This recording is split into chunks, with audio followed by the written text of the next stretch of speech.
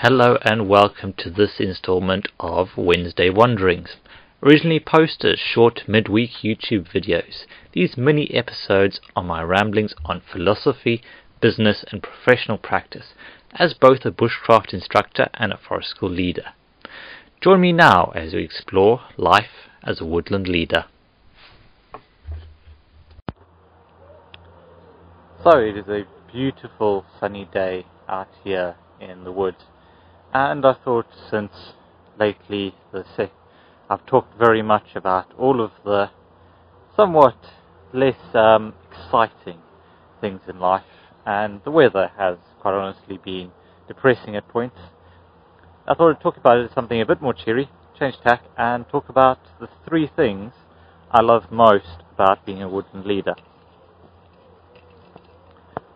So the first of those is that you're outside all the time, nearly all the time. Do still have some home admin days, but in general, I'm outside 3 to 4 days a week, which is fantastic. You get to see the changing of the seasons. You get to sneak away in a hammock every now and again before a session and just watch the birds and squirrels, and it's great. I mean, at this point, I cannot imagine ending up in an office job. It's just beautiful being outside and being able to appreciate everything, and it's done wonders for my mental health. And even though there are stressful points, they're a lot less stressful than those I faced inside the classroom or inside a retail store. It's just really nice being active. I'm fitter now than I ever have been before because I'm always on the move, lifting up logs, felling trees, operating drills, all sorts. There's always things to keep me at least low-grade active throughout the day. So that's the first, is just being outside. Number two, it's never boring. The changing of the seasons, the different people that we engage with, the different skills to learn. There's always more skills to learn. There's always new things to bring in. The change of the seasons means that you have new plants to use. So about a month ago we were doing elderflower fritters. Now that they've got beech nuts falling and we're heading towards blackberry season.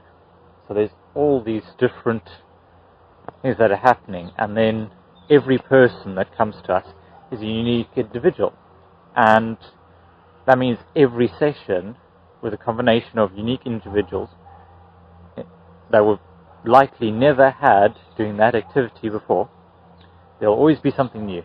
There'll always be a new challenge.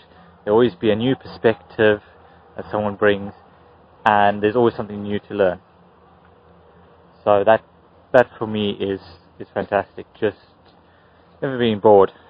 I'm a person that when I've learned everything there is to know and I'm as good as I can get in a certain area, I end up getting bored.